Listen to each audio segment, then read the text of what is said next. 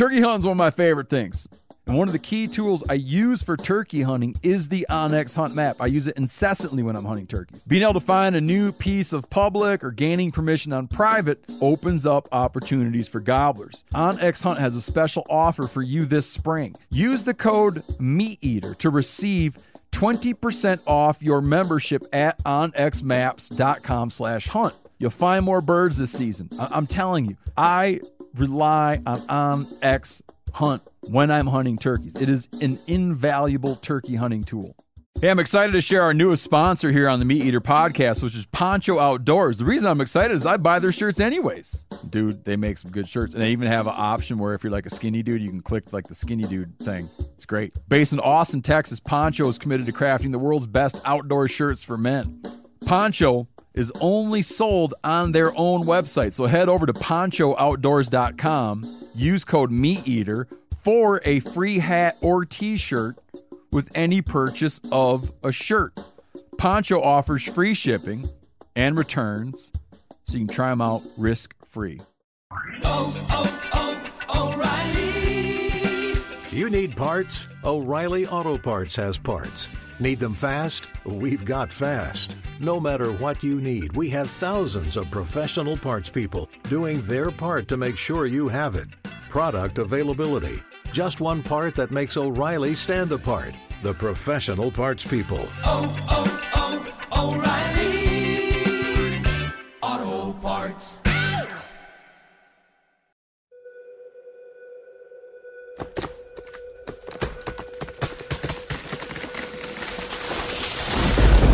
This is the Meat Eater podcast coming at you shirtless, severely bug bitten, and in my case, underwearless. We hunt the Meat Eater podcast. You can't predict anything. Presented by OnX Hunt, creators of the most comprehensive digital mapping system for hunters. Download the Hunt app from the iTunes or Google Play Store. Know where you stand with OnX. Okay, our guest, Amber Cornack, right? Yeah. Cornack. You got mauled by a bear, so there's that. But we're going to talk about a lot. We're going to talk about a lot of other stuff first and lay some groundwork. How sick are you of? Are you sick of being the woman that got mauled by a grizzly?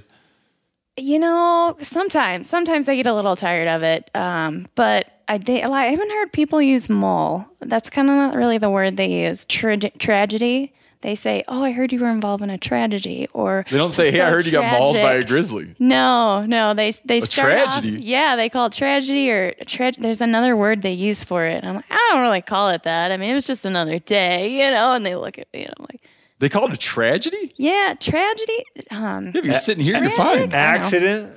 Yeah, but they use there's like a tragedy big means word. that someone in your family died or you got messed up in a way that you'll never recover. I know. It's not the right word for it. No, you just had a Tragic? major attack. No, they use mix up. No, it's not a Heard you had a horrible mix up. Actually, there was a workman's comp lady with me yesterday at one of my appointments, and she called it interesting. She goes, "Oh yeah, I heard you had an interesting encounter." And I said, "You know, that's a great way to put it." So that's the first time I've ever heard put it. Oh, horrific. That's the word. They call it horrific. So it's anything that's, you know, might scare people. I mean, I'm just like, I don't know. That's fair. I think that's fair. Horrific. No. If I was in that, if that happened to me, I would describe it as a horrific encounter. No, you'd have to say, I heard you had what I would regard a horrific encounter. But if you just want to be straight up, you'd be like, I heard you got mauled by a grizzly. And you'd be like, why, yes, I did. But there's more to me than just that. But to be, you know, I know there's a natural tension here. Yeah. Because I'm very interested in that while recognizing that you're a complex, accomplished individual who has many aspects to their lives that go beyond a terrible, horrific mix-up that you had. Yeah. So we'll get there. Okay. But first I want to talk about Yanni's chicken business because Yanni it has a new chicken business. Yeah, you should have heard Jennifer last night after she realized the demand. She's like, you know, we got more room in that chicken coop for at least another half dozen. which, whatever. I don't think it's going to increase the workload if we added a half dozen chickens right now. So you're getting 9, they're throwing 9 eggs a day.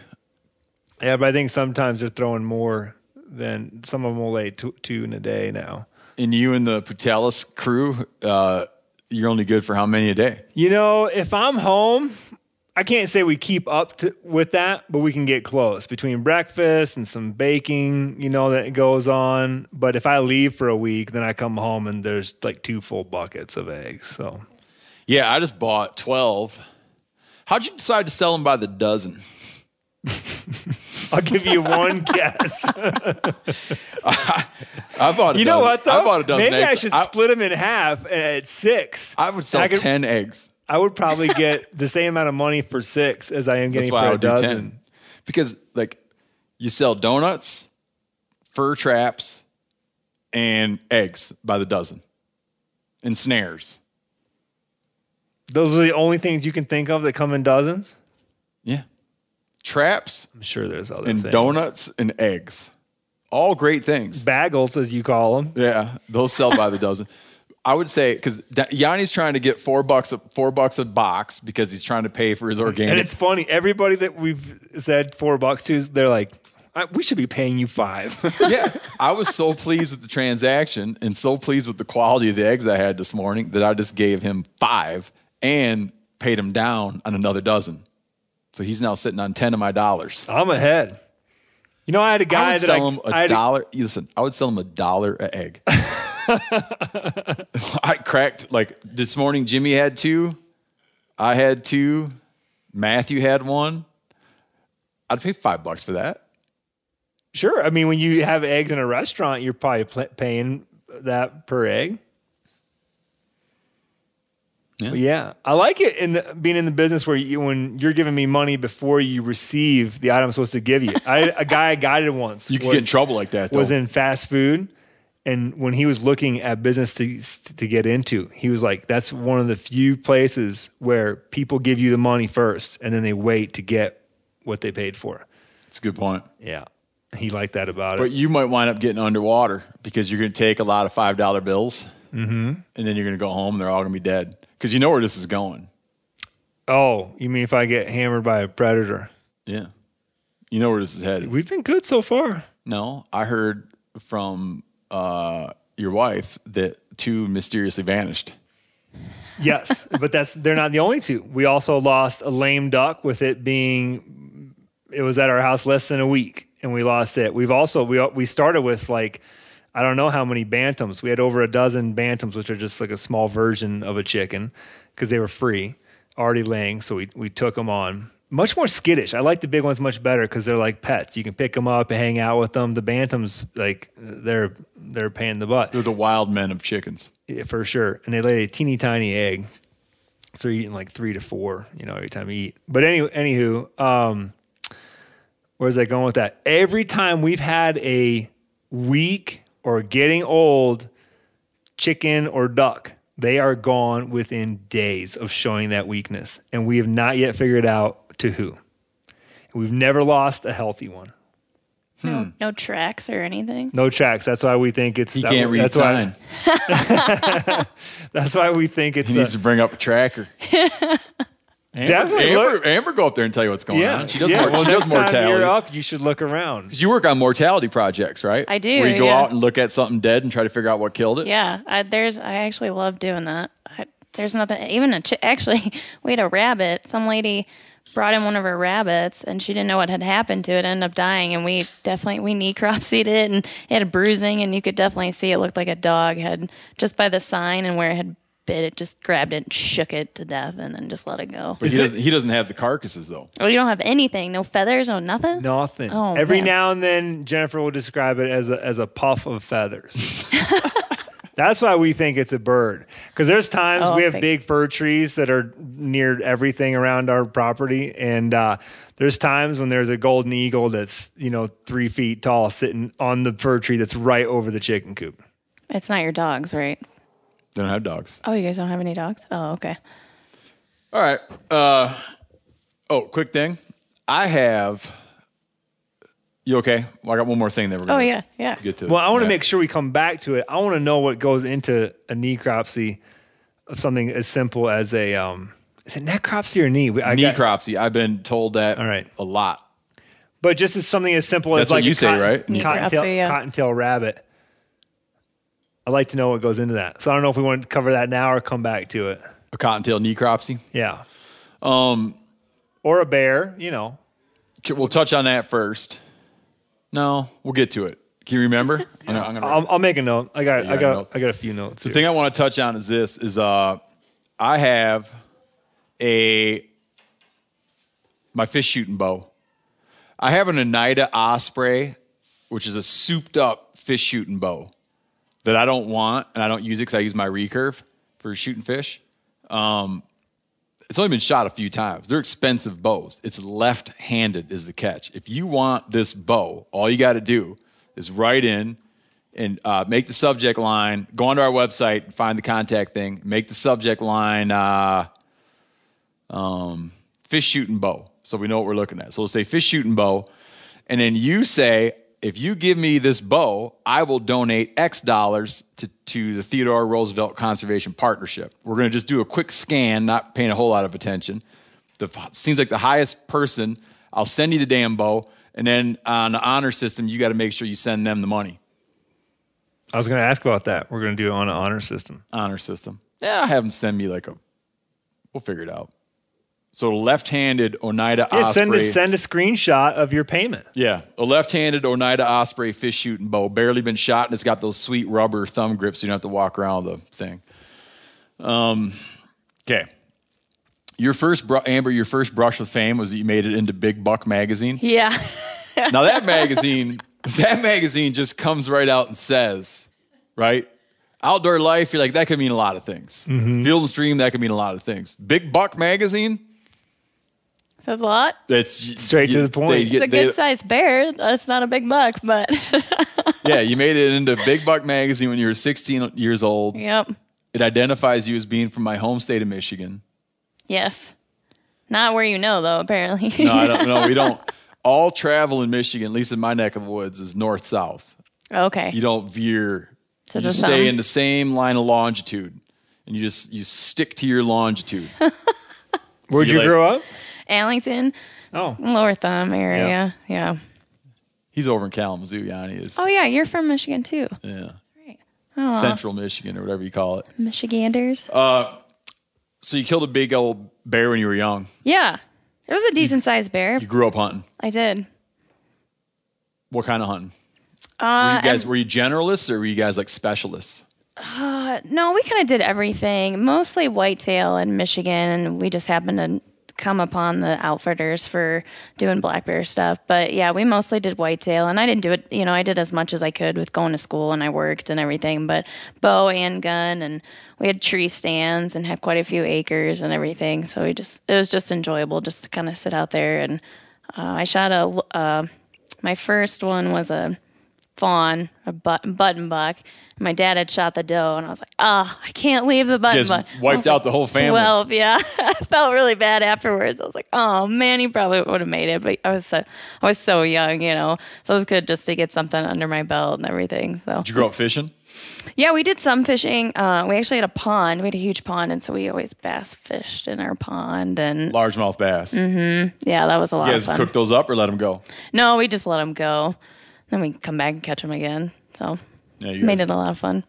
At what point in your life did you realize that you were going to be did you grow up being like, I'm going to be a wildlife biologist? I did not. So, I listened to a lot of your guys' podcasts and talked to other people and stuff, and they're all like, oh, yeah, I knew when I was a kid and super young, and you'd think I would have known because I started my first job. I worked at a greenhouse, and I absolutely loved it and had it until I graduated high school. Which greenhouse? Just Mitts. It was local. Yeah, I worked at a local greenhouse. Oh, you did? Moving those damn flats everywhere. Just moving them outside, moving them inside, moving flats. I got you working, playing stuff. Quick story about that. I think I hesitate because I might have told this story. I've never heard a greenhouse story that I can remember. You know what a killdeer is? A bird. Oh, yeah. Birds that act like when you get close to them, they try to lure you away from their nest by acting like they got a broken wing. Yeah. It's just some sly shit, right, for a bird? Yeah. We're out moving flats. On the beach. right? It's where Yeah, you they hang see out it. on the beach. Yeah. But this, like, we used to put all the flats when it was time to move the flats outside, and you'd be moving them out, in. We moved them all. They're all outside. We had to move them all inside. And in one of them, a killdeer made a nest. And there's thousands of flats out in this field. You could go find this. You could find this place on Google Earth. And we're picking up the flats and realize that there's a bird nest in one of the flats. A flat of, like, what do you call them? It's like a flat full of the little pockets where the plants grow up. Yeah. And we leave it out there. So we pick up whatever 999 flats and leave the one flat with a bird nest sitting there. And I report to the owner, Mike. I say, we left that one because a killdeer laid a nest in it. So we didn't want to disturb it. I remember he got mad and walked out, dumped that thing out and carried it inside. Did it have eggs in it? I'm telling you, man, yeah. He's just like a hard man with a flat. I just hard didn't man want with the bird. Anyhow, so you were interested. You had what E.O. Wilson calls biophilia.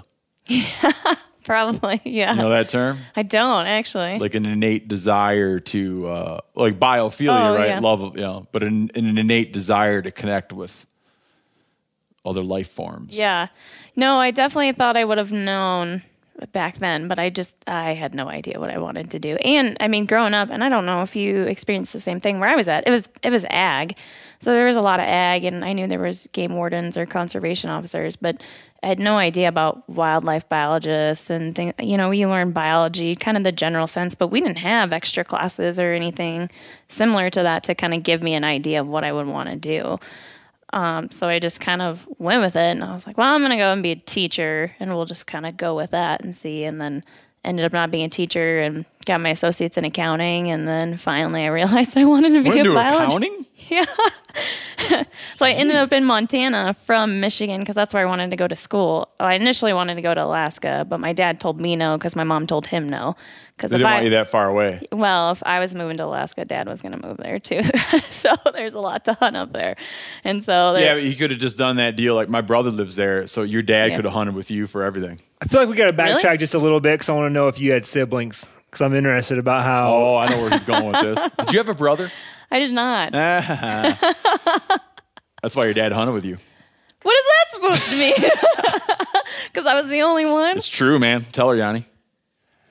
Well, yeah, I can't remember the numbers, but yeah, basically, like that if females are to get into hunting via their dad, it's usually because they don't have a brother. Firstborn or no brother? Oh man. That's what we were You told. have a sister. No, I'm an only child. That's what we were told by someone who spent a lot of time with hunter demographics. Oh really? Yeah, dads are like, well, I got to take her because I don't have any other choice. Old-timey dads. Old-timey dads. I don't put it that way when I take out my girls hunting. It's I got to. It's a reality. I want a hunting buddy. Yes, it's a reality of how people historically. Yes. It's how a segment of the American population has historically treated who goes hunting. Yeah. No, you're exactly right. I just think that you're misrepresenting the thoughts that are in the dad's head when he chooses to take his daughter hunting. I'm putting a fine point on something. I don't think that that's her father's. I'm not saying anything bad about your dad, but you understand what I'm saying. Yeah. And I'll back it up. Like in my family, all of the men, to some extent, participated in hunting and fishing. Virtually none of the women. Really? Okay. It's just a thing. Yeah. It sucks. There are myriad reasons, many of them unjustified. You can't untangle it all, Right. but it's just a reality. Right. 90% of the people that buy a hunting license in this country are male, but less than 50% of the people that live in this country are male. So there. That's crazy. It's crazy to think about, especially, and that's still now. Like those are all accurate now, right? Yeah. Those are current numbers. So I don't know. I don't think it's good. But Yeah. it's just the way it as is. far as like what your father's motivations, I'm just teasing you. Because Oh yeah. a guy Yeah. that looks at demographics was telling us, he's like, and when a woman does hunt, it's often that she has no male siblings. So you moved out to study accounting. Well, I moved out to Montana initially to do teaching just because I didn't know, not knowing what I wanted to do. I thought maybe being a teacher, and if I wanted to go back to school, I could take summer classes. But then I really didn't want to do that. And I started off at Carroll College in Helena. Yeah. And I ended up dropping out my last semester. I don't think I was ready to go to college. I just had no idea what I was doing. And moved back home. Well, my parents were in Wolf Creek at the time, so they had moved and got a place in Wolf Creek. And so I moved back home with them. Wolf Creek, Montana. Mm-hmm. Yeah. And then I just ended up going to the community college in Helena. And I went for accounting because, well, there's tons of jobs and it makes good money. So if I didn't know what I wanted to do, I'd eventually figure it out. And I spent 4 years doing that and worked a lot. So you're like totally cynical. I'm like... You were totally cynical. You weren't like a romantic yet. No. I mean, I loved hunting in the outdoors, but like I said, I didn't really know it existed actually until we moved to Montana and started talking to people about Forest Service, and we learned about the BLM, and because there's not a ton of public land in Michigan, and so we were always hunting. Yeah, there's a lot, but not where you're at. Right. No, it's a lot of private. And we've always like over hunted my on area private. north. It's shitloads of it. Oh yeah, there's tons. Yeah, I never there. stepped foot on public land until I moved out west. Yeah, it's amazing, and it's so much to learn too. Because like I said, BLM and the ranches and everything that you go on. So just learning about all that and learning about the game wardens and that there is wildlife biology. And like I said, it took me about 4 years, but I also got rid of some negative influences and people who had been in the field but were like, no, you don't want to do that because you don't make a ton of money and this and this and that. And I was like, well, what if this is something I really, really wanted to do? And then, I don't know, I just flipped a switch and started looking at schools and found Oregon State, and that's where I ended up getting my wildlife degree. So, excellent. Yeah. Full on, you got a bachelor's degree. I did, yep. Have you worked on a master's yet? No, I'm working on it. My grades and my GRE scores are a little lower than what they're like because I focused hardcore on getting work and getting a job and getting a ton of field experience. And I studied as hard as I could, but I don't quite make the cut for a GPA. So working on it. But what do you mean? Like you can't go to grad school because your GPA? Yeah, because it's low. It's a little lower than what they want. Ah, really? Yeah. Oh, man. Yeah, no, it's a big bummer. Yeah, because I was How so bad focused. were they? Like D's? No. They were better than that. It's a competitive field. It is super competitive. So, they mostly want people with 3.0 or higher, and some people are even 3.5 or higher. And it's to weed out because it's so competitive. And the GREs are hard. I mean, it's like taking the SATs again. GREs are miserable, man. Yeah. I took the GREs. Yeah, they suck. Well, how long ago did you take? Because they changed all the scores and everything, how they score them. I took the GREs in, I don't know, 95. Okay. Yeah, so now they do not a smaller scoring, but just kind of like they changed the SATs over from the 1400s to the, whatever it is, a 3 or whatever, and now they've kind of changed them over too. So I've taken it twice. It's a pain in the butt every time. Well, that's a bit. We'll circle back around to that. That's horrible, though. It is what it is. So then what was your first paid gig when you come out of school for biology? Well, I actually had a paid gig in school. So when I was at Oregon State, I was just networking like crazy. And there was a lady there who was doing some marbled merlot stuff, and she just needed somebody to do data entry. And so it was completely volunteer. And so I just did it. And from that, there was a job with Hancock Forest Management, an internship during the summer, and she forwarded my name. She knew the biologist there and everything, turned to my resume, and they hired me right away. So that was a paid position. So that was my first paid position. We were doing pine marten stuff, which was pretty cool. Oh, that's good. Yeah, it was super cool. And I was on the coast of Oregon, which is awesome because there are a ton of black bears out there. And so even though I was looking for martens, I kept running into black bears and kept getting black bear pictures and just these huge bears. And I kept saying, is there any chance we're going to do any black bear work over here?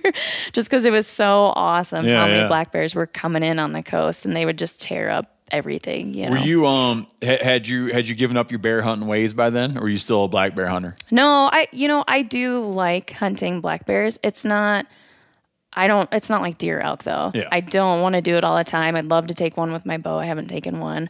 But yeah, it would be really nice to take, an Oregon bear, especially a coastal bear, because they're big, and they're just, it's so hard to hunt them. So it just makes it such a good challenge. Well, you were just running into them though. Yeah. And they would tear down. So we were putting up cat food in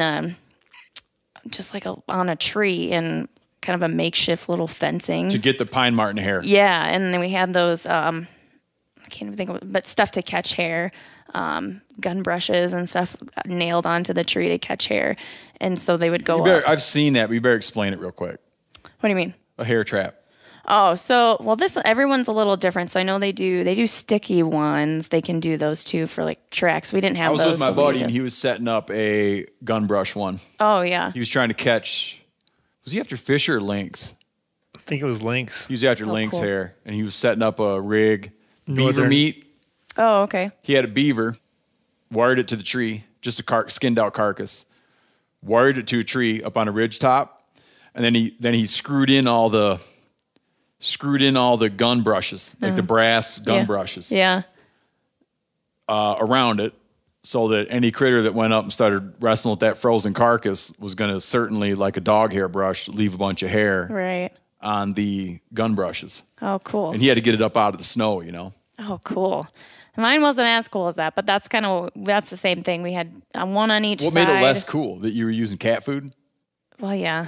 I feel like we could have used something else, but the bears loved it, so it was great. But they would also tear down my camera. So we'd set up a camera, just a tree away or so in a good spot. And then we'd have those gun brushes, one on each side and then one on the top. And then like I said, it was just some fencing that we put together, and then we poke holes in the cat food so they could smell it. And the pine martens like that. They do. That's what they had. I think they used that. So it was on a study somebody was doing with Oregon State, and she did some work, I believe, in California, and that's what they were able to do. But I was getting bear after bear after bear. Coming into that cat food.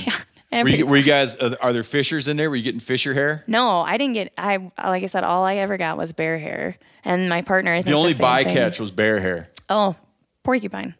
Not porcupine. Why was I thinking porcupine? Why can't I think of it?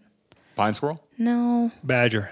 What is it with the long? They're cute when they're little, but they have the long nose. Why am I? Possums, grinners? Yes, possum. Why was I thinking? Yeah. Oh, they have possums up there. It was really weird. And You guys were getting possum hair? We got one. Yeah. Huh. He was so weird because I was like, what is that? Is that a marten? It's got to be a marten.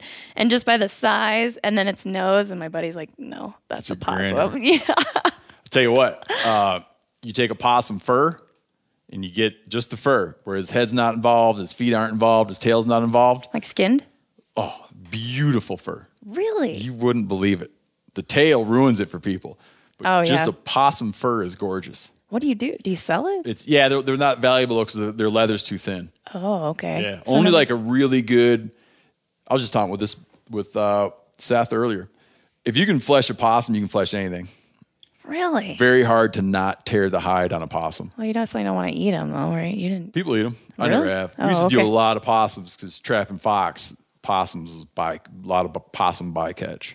But you didn't do anything with them, or you just Sell them. It's just hard to flesh. You can sell them in the man. green, but then when you sell them in the green, they're like $1 Oh, okay. because all the work is fleshing them. Right. But so you worked on that project. What else did you work on? And then I went and I worked at a hatchery with Oregon Department of Fish really? and Wildlife. Yeah. Yeah, it was just a fun little internship. you like It was doing 3 it? months. It was fun.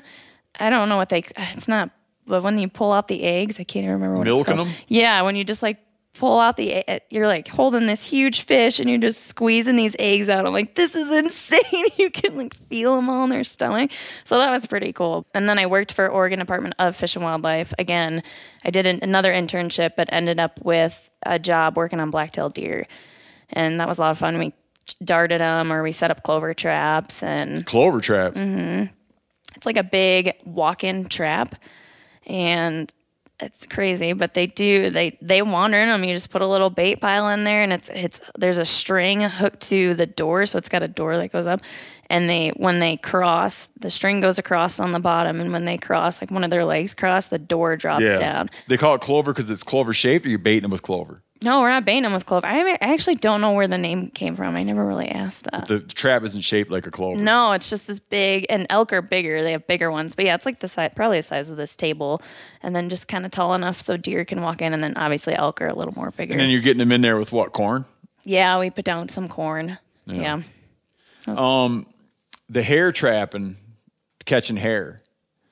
Did you wind up doing more of the hair? Because you had hair work when you had your mix up. You were doing grizzly bear hair studies. Yeah. But that, aside from the pine marten and the grizzly bear stuff, is about the only thing I've done with hair. I mean, we collect hair off of bears that I captured in Florida. But yeah, other than that, I haven't really done a ton of hair snare stuff. So being a wildlife biologist is tough. Tough because it's like all these like temporary jobs, right? It is. And they don't pay a ton of money. No, they don't. Sometimes you get lucky. Like Oregon actually pays super well, and if you can get in and network, and they're really great. And they're doing a ton of research. I actually just talked to one of my old bosses there, and he's got 7 research projects going on. A couple different elk projects, blacktail, whitetail. He's got a bear project, fisher, and he might have said marten or something. I mean, he's just got so much going on. So there are a lot of jobs, but they're super competitive. And like you said, they don't pay as well. And some places don't even offer housing. So when I work for Idaho Fish and Game, they don't really offer housing because they don't really have a lot of housing. But then they end up, in the area, and they pay a little more, and I get to be a senior wildlife technician just because they don't, offer housing. So, I mean, some places balance out. If you imagine all things, this is going to sound weird. I can't say all things being equal. Is it still harder to make it in that field as a woman than it is to make it in that field as a man? Or has it evened out because it's so many government agencies? I say it's about evened out. I mean, a lot of my supervisors have been females, but I've also worked for a lot of males. And in the department, especially in my office now, it's 50-50. Like there's a lot of males, there's a lot of females, and I feel because of my work and everything that I have a lot of experience, and so they tend to. I mean, they base it off of experience. So I've never had an issue where I was like, so you feel like there's like in that field there's like a meritocracy there. Yeah. And then it's not like a bro culture. I definitely think in some areas there can be. There's still that old time, I guess, bro culture, if you want to say. But yeah, I still think it's around, and I think it's probably something we're always going to have to deal with and work with. And I mean, some people are just set in their ways, and that's okay. Yeah. And honestly, that's fine. I'll take a challenge. That's a good attitude to have. Yeah. Hey man, it's a struggle to find time to manage one's finances. It's a struggle to find time to manage my finances. You go through like a busy week, and the last thing you want to do is spend time budgeting, your expenses and tracking down customer service teams to cancel old subscriptions you're paying for that you don't use. But now, you use Rocket Money and does all of that for me. I'll tell you, this happens all the time in our family because like something will come out that we want to watch, and they lure you in with a 1-month trial, and you're like, oh, I'll do the 1-month trial, then I'll come back and cancel, then I can watch this whole thing. And then like you don't. You forget about it, and then a year goes by, and you've been paying these guys $12 all year and never watched a single thing. This finds that stuff and gets rid of it for you. Rocket Money is a personal finance app. It goes in and finds and cancels your unwanted subscriptions. It helps lower your bills so you can grow your savings instead. Rocket Money has over 5 million users and has saved a total of $500 million in canceled subscriptions, saving members up to $740 a year when using all of the app's features. Stop wasting money on things you don't use. Cancel your unwanted subscriptions by going to rocketmoney.com/meateater. That's rocketmoney.com/meateater. Again, rocketmoney.com/meateater. The single most valuable tool I have for chasing turkeys next to my scatter gun is the Onyx Hunt app. If I'm hunting turkeys, I'm using Onyx. If I'm not hunting turkeys, I'm using Onyx. I'm always using Onyx. I live by that stuff. I can't tell you the number of birds this app has put me on by allowing me to easily find new areas to hunt. It's invaluable. I use it all the time. Even properties I know super well. When I'm at my buddy Bubbly Doug's house, I'm using Onyx, and I've hunted this place a million times. With their compass mode, I can pinpoint exactly on the map where a gobble rang out from, and then figure out the perfect spot to set up. Meaning, if I'm sitting there, let's say I'm at Bubbly Doug's, and I'm in the navel, and I hear pow, I'll like instinctively pull up Bubbly Doug's place on Onyx, and I'll look at the topography, and I'll be like, oh, that sucker must be over in that little opening over there. Waypoints also, and the ability to share them. Okay? comes in handy every spring. Whether that's revisiting old waypoints where I've been on birds before or sharing them to buddies to help put them on birds. This app will help you find more turkeys. OnX Hunt has a special offer for you, too. Use code MeatEater to receive 20% off your membership at onxmaps.com/hunt this turkey season. Spring is a great time to do something with your family. Do some spring cleaning, which I kind of started today outside, planning outdoor activities, which I'm always doing, taking a little trip to Hawaii with your kids for spring break, which I just did, which was great. You know what else you can do for your family this spring? You can shop for life insurance with Policy Genius. Make that part of your financial planning for the year. I've said it before 1,000 times, I'll say it again. When my wife and I, when we started having kids, we got serious about life insurance, and man, I felt so much better after we did. With Policy Genius, you can find life insurance policies that start at just $292 per year for $1 million of coverage. Some options offer same-day approval and avoid unnecessary medical exams. Even if you already have a life insurance policy through work, it may not offer enough protection for your family's needs, and it may not follow you if you leave your job. So save time and money and provide your family with a financial safety net using Policy Genius. Head to policygenius.com or click the link in the description to get your free life insurance quotes and see how much you could save. That's policygenius.com. How many years had you been doing field work? So 4.5 now, which is crazy. Okay. Yeah. And all of it, like no full-time salaried stuff. It's just piecemeal. Nope. Yeah, it's all been, let's see, the hatchery was 3 months, and that's the lowest one I've had. Other than that, they've been 5, 6, and then Idaho Fish and Game has been 8 months. So how did it come to be, like lay out who you were working for, what you were doing when you got attacked? So I was working for U.S. Fish and Wildlife Service and University of Montana. So it was a cooperation between the two. And I was working in Libby, Montana. What was the job? The job was a grizzly. So grizzly bear hair snare DNA technician. So it's kind of a long title, but. So you see this job come up where? Like, how'd you even become aware of the job? Well, I have been trying really hard. Like, bears are my goal, and that's kind of what I really want to do and what I want to work with. And somebody, actually, so I knew somebody, he came to volunteer with us with Idaho Fish and Game, and he happened to hear through the grapevine that there was going to be a job, because he had worked up in northern Idaho. And so he knew somebody who kind of knew somebody. He did a little bit of volunteering with my boss from U.S. Fish and Wildlife Service. And so I met him doing some capture work, and he's like, oh, yeah, by the way, they're going to be posting a job, and just kind of gave me a heads up. And I believe, he gave me Wayne's number, and I just contacted Wayne and was like, hey, heard you guys are going to have some openings. Would love to, talk with you some more. And he sent me over the list and what they were going to have. It was trapping technician and then a DNA hair snare assistant. And so he sent me those over, and I trapping would be like barrel trapping bears. But not hair snares, but footholds is what they use. Yeah. So I applied for both of those and did an interview, and they actually didn't. So, Texas A&M, a lot of things wind up on Texas. I don't know if you guys know. Yeah, it's a huge job board, and if it goes on there, it just goes insane. And they actually don't post anything on there. So everything they kind of send to the university. So U of M, MSU, and I think U of I is where they'll send the job descriptions and everything.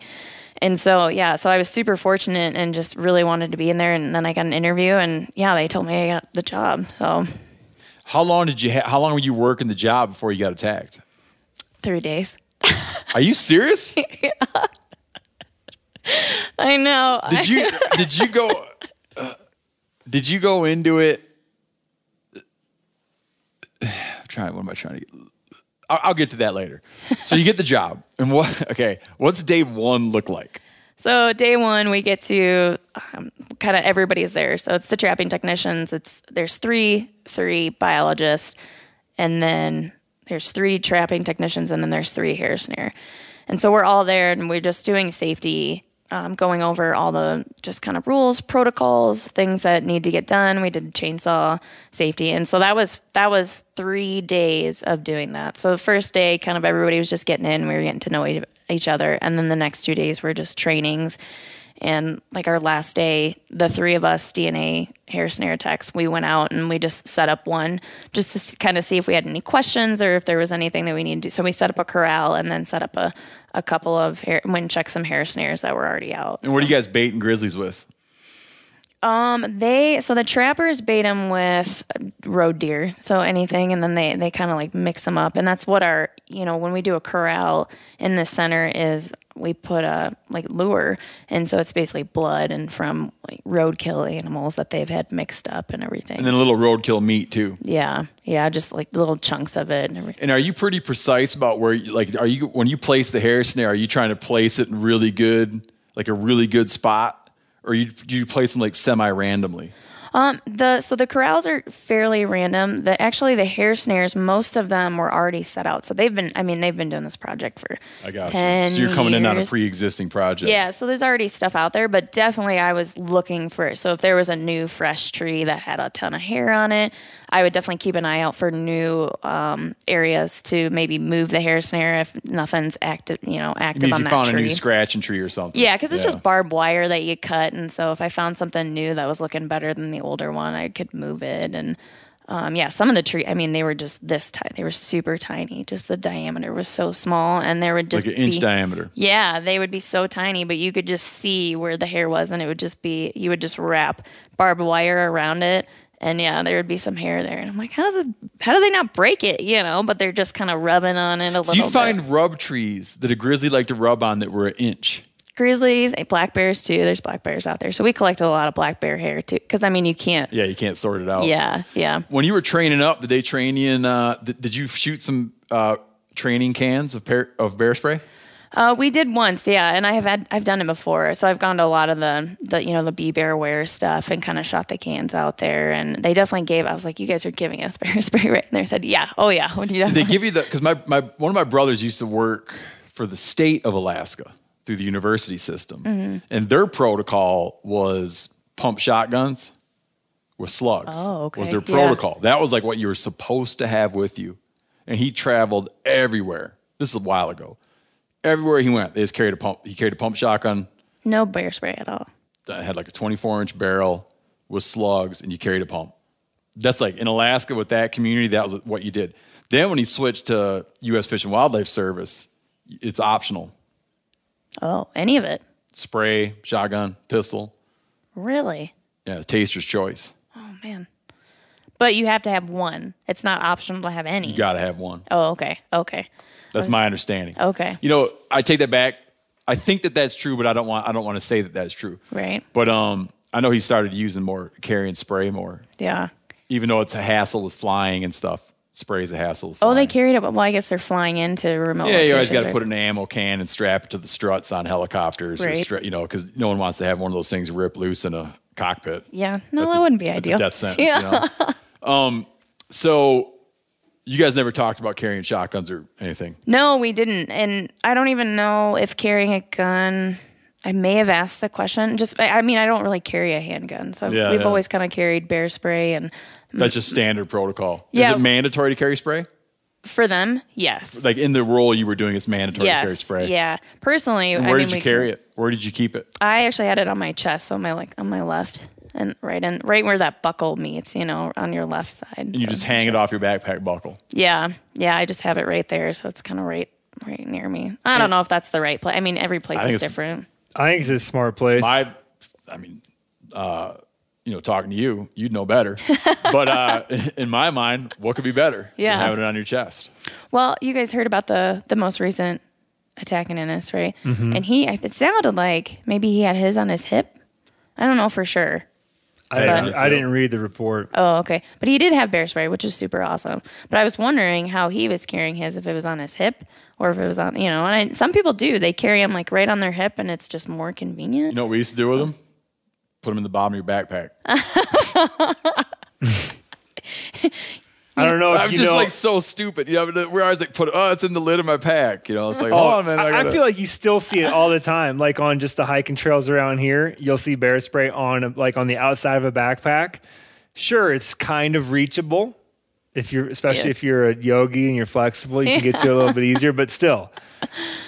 But now what I do is the FHF harness has, what do they call that? Like the molly or whatever. Yeah, whatever. Those Somewhere, strips on the yeah. bottom. And you can attach his bear spray canister right underneath your binocular harness. So it's... Is it Velcro or is it?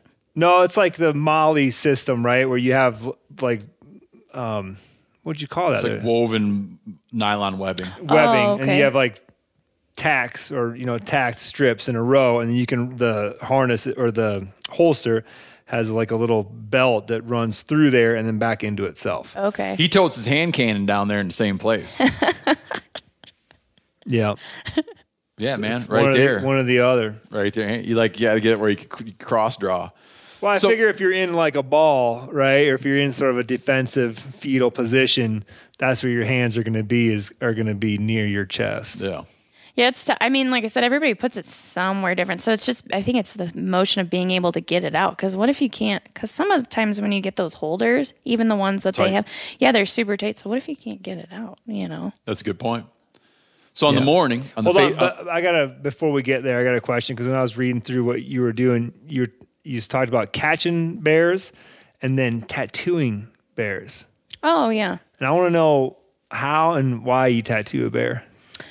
So I wasn't a part of trapping, so I only did the DNA stuff. But I did assist after my accident. I was going up to Libby to visit people, and they happened to have an augmented bear that was coming up. So lead foot to the ground. I was on my way up. But we tattoo them on either side in case they lose their. So sometimes the collars break off, fall off, or we take them off. Mm-hmm. And also we do put ear tags in them. So if the ear tags come out and the bear, or if the bear gets eaten and a lot of that stuff is gone, but the mouth is gone, then we can just flip that up and you can see the number on there. So we're basically... So the tattoo's on the inside of their cheek. Yeah. So you're pulling up, and we did this on black bears in Florida too. And so you're just pulling up their cheek and you feel kind of bad, but it's this tool and it has kind of, not nails, I don't want to call them that, but you're able to put ink on it and then you just stick it up under their lip and push it and it creates holes and it's a tattoo and it's got like their number on it. Yeah, so like an indelible mark that someone can...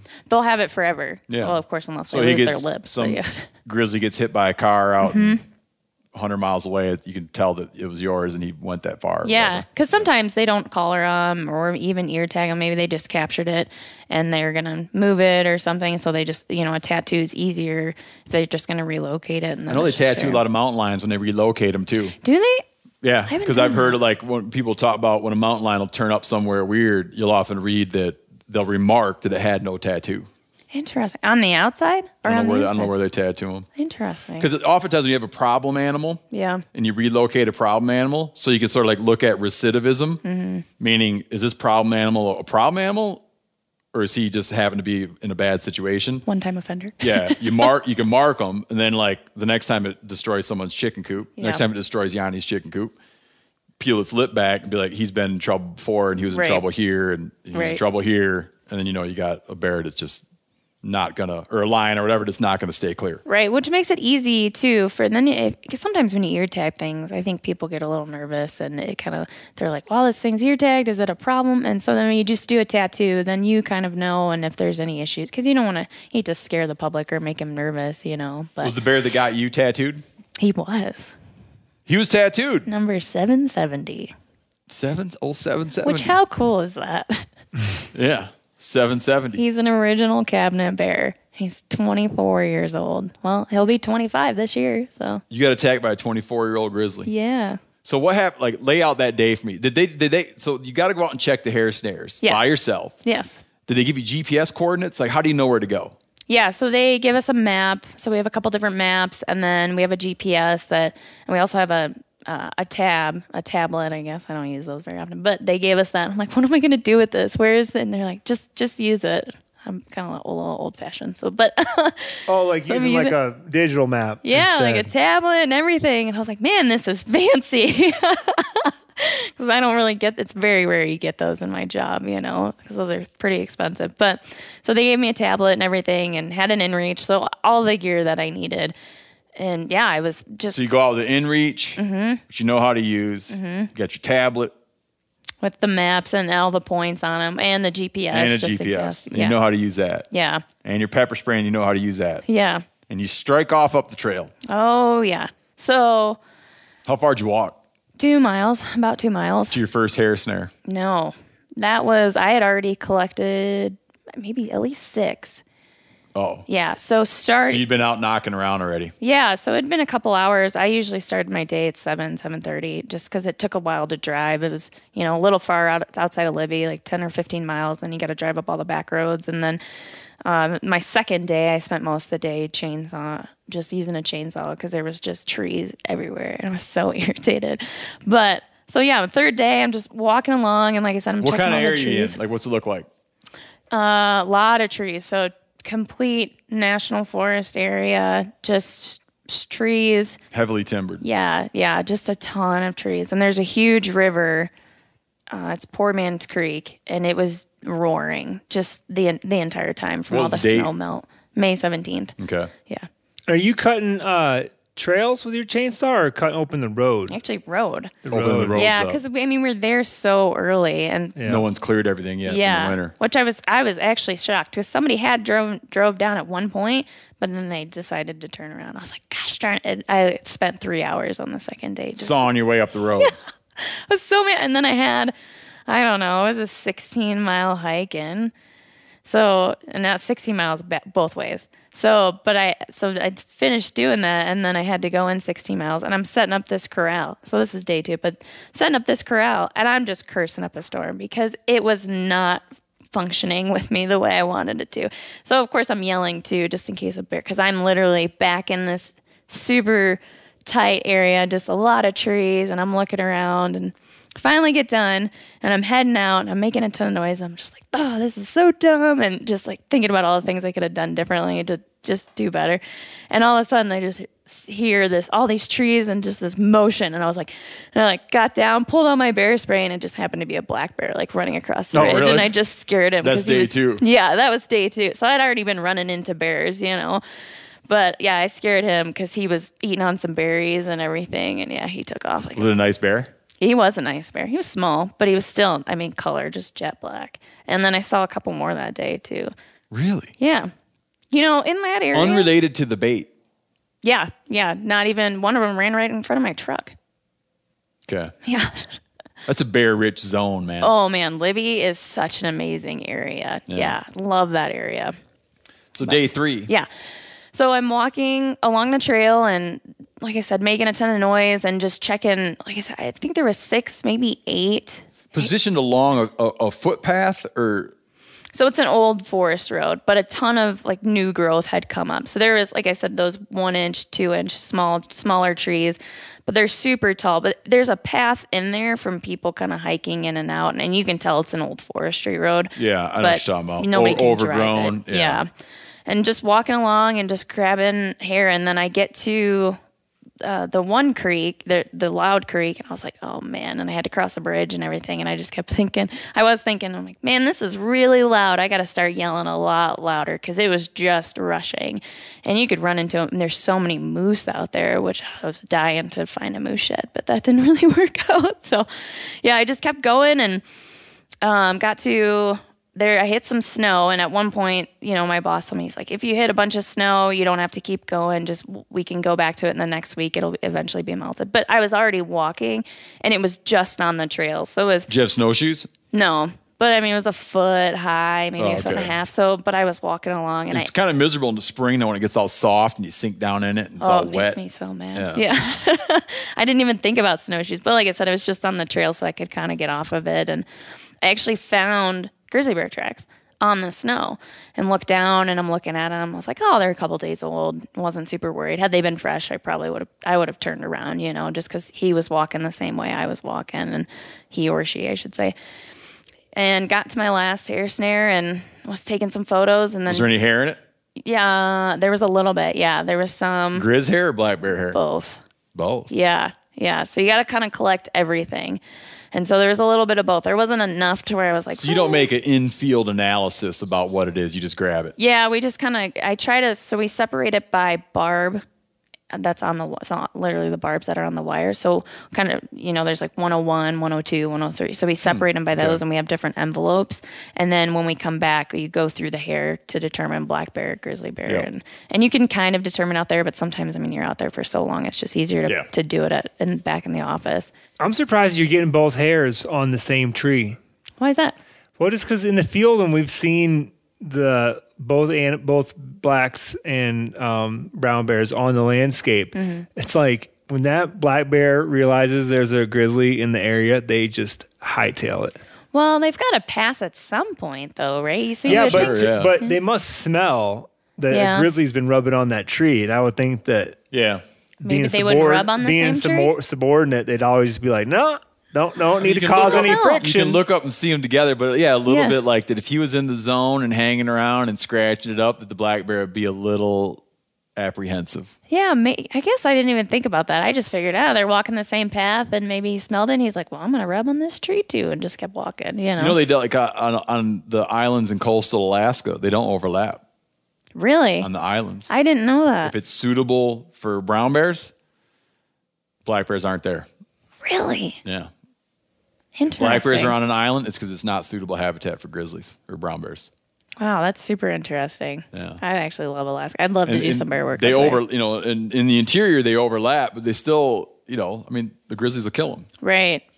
Oh, yeah, I saw this video on Facebook that somebody posted. The did you horrifying see that? one of the grizzly killing the black bear cubs. Oh my God. Man, that sound. Oh, it was brutal, isn't it? It was Dude, brutal. that video gave me nightmares. Really? I watched it like too many times. Oh, well, how many times do you watch? I haven't seen it. Oh, you haven't seen it? It's digging out the den, fighting with the ma. Oh, and you see her, and she's like, whack. She just whacks that. And he just like doesn't. He's like, lady, I do not care. Yeah, I do not care. Does he kill? The grizzly kill the cub? No, but does he kill the sow black he's bear? He's not interested in her. Really? He's like, I'm in here for the cubs to eat them. Yeah. And she's like fighting, and he just is so unbothered by it. Doesn't even affect him. No, he's like, I'm just here for one thing, man. I want your cubs. Which two of them? He doesn't care. 3 cubs, right? 2 of them live. Survive. One of them is Went nerves. the other way. One of them, he loses his nerves and busts out of the den. And the sound and how long the sound goes on. And that's a stout freaking grizzly. Yeah. Man. Oh, yeah. He was. And the hard part about it is the 2 dudes filming it kind of like it detracts from the video. Yeah. They're speculating. Yeah. They're no what's that dude that does all the narration for nature movies? Attenborough. Yeah. They're no David Attenborough. They're not. Okay, so there you are. You're out. You check a few snares. You see some grizzly tracks. Was it a whopper? The track? They were pretty big. I don't know if I've ever. I mean, you go to Yellowstone, you see big grizzly bears, but they were big to me. They seemed pretty big. You know what a good rule of thumb is? Please tell me. Well, I want you to verify it. Oh. You measure the front pad. Oh, is it from the corner to like the? Just the width of the front pad. Just the top part. Add an inch, and that'll tell you roughly nose to tail what the hide will stretch out. Not stretch out, but what it'll square out as. Oh, really? That's a Duncan Gilchrist trick. Okay. So if you find a black bear, he's got a 5-inch pad. He's probably about a 6-foot bear. Really? Okay, that's good to know. But I don't know if that works on Grizz. I know that he talks about it working on black bears, and now he's used it as a rough estimate for grizzlies. With grizzlies, yeah. Interesting. I'll have but to it might find be out. off. They might have a proportionately larger foot. Yeah. Well, and 2, they got proportionately larger claws. That's for sure. Are there tracks different? Like, how do they? And depending on how they step in the snow and stuff, too. Like a black bear's got more of a dog-like deal, right? Where the toes don't fall in a real straight line, right? But the grizzly's toes fall in a pretty straight line, and then obviously the claw mark will stick out an 1.5 2 inches out. No, it was definitely grizzly tracks. So you see him and you go like, wow, there's one back in here. Oh yeah, I thought it was. I had been finding wolf tracks, black bear tracks, moose tracks, everything. So I see him, I was like, oh, that's super cool. There was one. Yeah, there was one back here. So I keep walking and I get to this kind of avalanche chute area. It's pretty open and Remember an avalanche shoots coming down off the hill, down toward the trail? Yeah. And it's super open, not as many trees and more like bushes and things like that in there. Just walking down the trail and I made some noise. I blew my whistle and just was looking to the right and looking around. Headed to another location. Yeah, so I was moving down the trail, just going to, I think I had maybe 4 or 5 more hair snares to pick up. And yeah, I just heard this, oh, and I turned to my left. And they ended up measuring it. He was about 11 feet from me on my left hand Walked in 11 side. feet from him. Yeah. Because he's so old, he doesn't know what's going on anymore. I don't know if he didn't hear me, if he was laying down, or if because the ridge, it dropped off, and the ridge was right there. There was maybe a foot, maybe 2 feet on the left-hand side, and then it dropped off down to the creek. Okay. So I don't know if he was on the downhill or up. uphill? Oh, I got you. Yeah, so I think so it wasn't like, it was like a somewhat obstructed view in that direction. Yeah. So like I said, he might have been laying down, or he was coming up as I was coming down and just didn't hear me, and I didn't see him in And he time. woofed. Yeah, he was just a woof. And was he already motoring in your direction? He was 11 feet for me, so he really didn't have to go very far. But when you first registered him, he was stationary or coming? No, he was standing right there like, what? Excuse me, what are you doing here? At 11 feet? Yes. Yeah, no, he was right next to me. On all fours or up on his hind? On all fours. Not looking happy. I mean, he was just, I don't know if I would say it. He just was like, didn't know what I was, He didn't have a real expression on his face. Were his ears cocked back?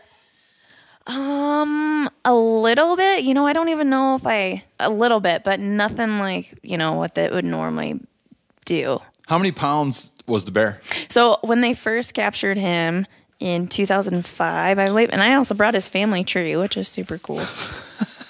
I wanted to know everything. Oh man, I want to know everything about it. Yeah, so they captured him originally in 2005, and I think they put this in kilograms, 250 kilograms, I believe they put that in. Oh, the whole thing. But anyway, he ended up being originally 550 pounds. And so, I mean, you figure what, 13 years? How long has it been? Last year. He was 24. Yeah. So he had to have been, I knew it was springtime, but he had to have been at least 600 pounds. I mean, he had to have gained some weight, you would think. So I would say he was probably at least 600 pounds. And how well did you register it? Like how well, was it just, when you review it in your mind now, was it like a blur? Was it like you just can remember every detail of the face? I can remember every detail. They showed me a picture. They sent me a picture of him when he was originally captured. And I was like, oh yeah, that's him. Yeah. Really? Wow. Like Yeah. you could have picked him out of a police lineup of, Oh of yeah. bears. Oh yeah. Cause he's a little darker. He's got kind of a darker tone in his hair, and just the face. I mean, I don't know what it was. His face is engraved in my mind. Had he been in a lot of trouble in his life? No, he was not a trouble bear at all. He's born there. Mm-hmm. Yeah, he's an original cabinet bear. Yep.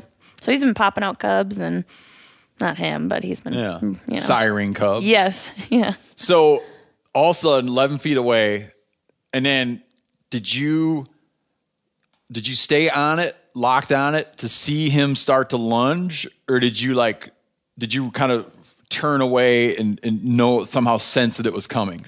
I sensed that it was coming. I was so close to him that there was no way he wasn't going to come at me.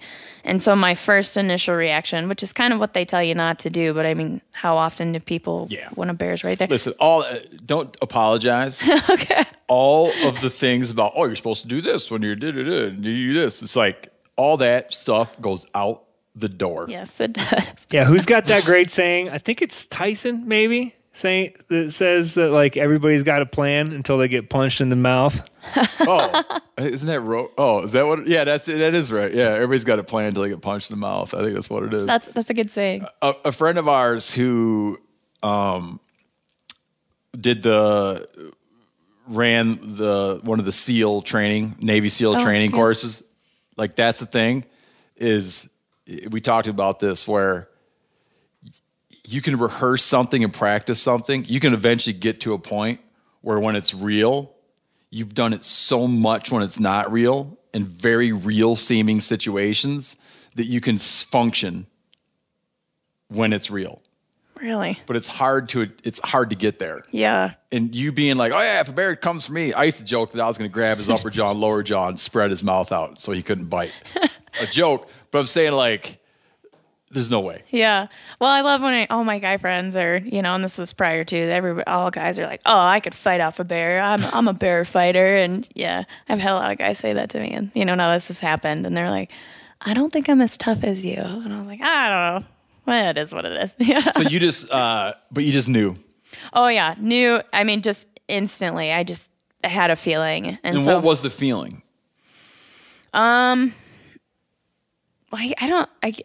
just like knew he was fear, coming at me. Dread? No, I didn't. There was no time for fear. There was no time to just realization. Yeah, and I was like, this is it. I'm gonna figure this out, and I'm gonna survive. Like my thought process was, I'm getting out of here, and I did everything that I could. So I ended up, when I heard him, saw him. I mean, this is seconds, so this all took so much time. I turned to the right and like got by a bush and just dropped down to the ground. Before I was even down all the way, I mean, he was already at my back, and I had a pack on. He had smacked my back, clawed up my arm, and I had my bear spray here, but my thought process was, he's not going to tear up my guts. Like, I'm walking out of here. And so that's why I turned and just dropped like as much as I could, and I'm just on the ground and just trying not to move any muscle in my body, getting this bear spray out. And I finally got it out and had the cap off. And I'm literally like this. Over what period of time? A split second? Oh, this is like 3 seconds between him coming there. It might have even been a second. I mean, the first physical contact felt like him blowing you with his arm. Oh, he did. Yeah, I thought I broke a rib when I was walking out. Like, I thought he essentially broke my rib. He hit you that hard? Oh, yeah, because he just came up and whacked me and just like clawed up my arm, and I was like, I'm just working on getting that bear spray. My right arm, so on the back. Did it make it through your clothes? It did. I had 3 layers on.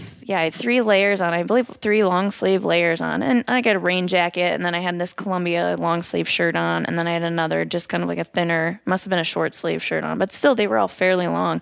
But yeah, it made it through, and there's actually tears in my rain jacket, and then on my right side of my back, so right below like my shoulder blade kind of area, there's still a scar and everything. So he made it through that. And I had a pack on. Like, I had a huge Osprey pack on, and he still somehow was the punctured bruise, all that stuff. Yeah, the bruise was huge. I mean, how he made it through. And there's even a gash on my pack on the top part of that, that top part. There was a gash on that. I was like, how did he even do that? Like, you think about they can run behind an elk and swat the elk's rump and topple the elk. Mm-hmm. Dude, you could cock back as hard as you could ever hope to cock back and punch an elk in the rump, and it will not register the blow. No, right. Wouldn't even know. It's like, you make like a bruise the size of a penny. Swipe its legs out from underneath it with a blow of that arm. It's insane. So you feel that, and were you like, oh, I just got whapped or cut or clawed, or did it just feel like this overwhelming kind of blow? Oh, I mean, I knew he hit me. When he hit me. I was like, all right, I'm going to keep going. Like, I'm going to pull this bear spray out. You already got it in your head to get your spray. Oh, yeah. I mean, I was working. You're like focused. Yeah, I was working on it, and I just was trying not to move these arms at all. Because of what reason? Well, because he was on top. So he was right there. And so any movement, and they see that, they just want to grab you. You're like trying to play dead. Yeah. So or I'm just play like trying, not threatening. Yeah, I'm just trying not to move. And that part was where I was like, all right, just pull it out, just do it. And then I took that clear cap off, and that's when the safety. Yeah, the safety. And that's when he had reached over and bit down on my head, and I just reached over my left arm, sprayed him, and he took off.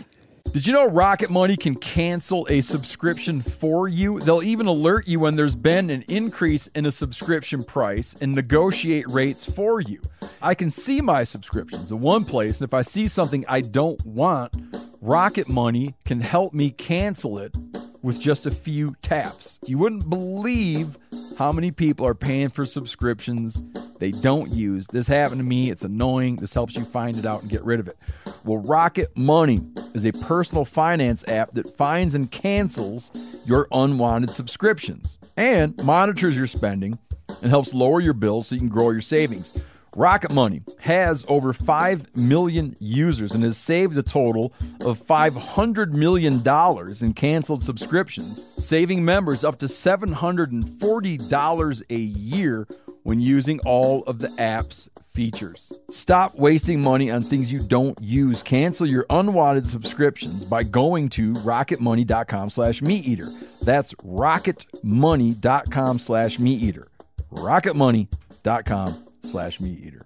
The single most valuable tool I have for chasing turkeys next to my scatter gun is the Onyx Hunt app. If I'm hunting turkeys, I'm using Onyx. If I'm not hunting turkeys, I'm using Onyx. I'm always using Onyx. I live by that stuff. I can't tell you the number of birds this app has put me on by allowing me to easily find new areas to hunt. It's invaluable. I use it all the time. Even properties I know super well. And I'm at my buddy Bubbly Doug's house. I'm using Onyx, and I've hunted this place a million times. With their compass mode, I can pinpoint exactly on the map where a gobble rang out from, and then figure out the perfect spot to set up. Meaning, if I'm sitting there, let's say I'm at Bubbly Doug's, I'm in the navel, and I hear pow, I'll like instinctively pull up Bubbly Doug's place on Onyx, and I'll look at the topography, and I'll be like, oh, that sucker must be over in that little opening over there. Waypoints also, and the ability to share them, okay, comes in handy every spring. Whether that's revisiting old waypoints where I've been on birds before or sharing them to buddies to help put them on birds. This app will help you find more turkeys. Onyx Hunt has a special offer for you, too. Use code MeatEater to receive 20% off your membership at onxmaps.com/hunt this turkey season. Hey, I'm excited to share our newest sponsor here on the Meat Eater podcast, which is Poncho Outdoors. The reason I'm excited is I buy their shirts anyways. Listen, man, I rarely go into stores to buy clothes. I just buy my stuff online, and I love their shirts. Max, that I work with, Max Bard, who comes on the podcast one day, I don't know if he sent me a link to this place. I went on and bought some shirts. Dude, they make some good shirts. And they even have an option where if you're like a skinny dude, you can click like the skinny dude thing and get like a whole different cut of the shirt. It's great. Based in Austin, Texas, Poncho is committed to crafting the world's best outdoor shirts for men. They got it started out with a lightweight fishing shirt. Now they make all kinds of other lines. Western, denim, flannel, corduroy. Better fitting. Not all baggy. Better performing because they got modern fabrics with some stretch and breathability and way comfortable. Poncho is only sold on their own website. So head over to ponchooutdoors.com. Use code MeatEater for a free hat or t-shirt with any purchase of a shirt. Poncho offers free shipping and returns, so you can try them out risk-free. Sprayed him over your shoulder while he's biting your head. Over my shoulder, yeah. And you got yourself? I did, yeah. So it actually, I mean, because he was on my pack. Like, were you on your knees? Yeah, so I was sitting on my butt and just kind of had my legs out to the side. Oh, you want him on your butt, like with your legs out? I did, yeah. How? I just ended up down there, but yeah. And he bites your head. He does. Is that the first bite?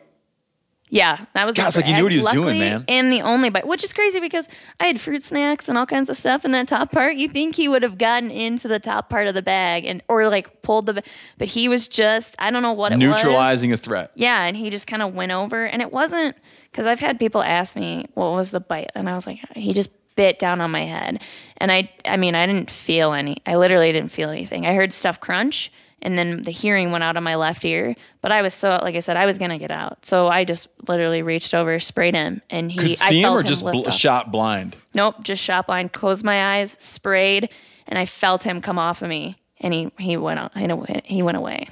And that was it. So what was your hearing went out? Right away, instantaneously. And it was replaced by like a whee? Yeah, like static noise. Yep. So what was the wound? Did he make it through your skull? He did. So one of his canines actually punctured my brain. So went into my brain. By the way, the doctor, and she's pretty sure, she goes, it had to have been. By the way it was shaped, everything ended up going into my brain. And so from kind of just below my eye on my left side, and then it wraps around, and there was a decent hole on this side, and then it goes all the way to the back. And I had staples all the way just right before my right ear on the back side. So this hole, your back of your head, that whole lower part where all that muscle tendons were all shredded. Like all that stuff was shredded. So did he bite it like crosswise or like? That was my next question. I honestly don't know. So I had about 6 staples on the top of my head. So there was some kind of scrape. So I think maybe the top part might have been like his upper right canine. And then this side was the left side of his mouth. And then probably the back side was his bottom jaw. And he was literally just like, so I think he was kind of on his side, just like a 45-degre sort of angle. Yeah. Wrapped around fit your head in his mouth. Oh yeah, essentially. Yeah. You heard a crunch? Yeah, I did. Did you like, oh, there's my skull? Honestly, I didn't know. I was so focused on getting him off of me.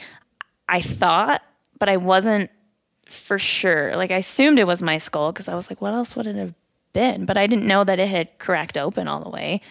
I mean, you hear it, and then, like I said, it was white noise in my ear and all this static. And so after that, I didn't really think about it. Like I just...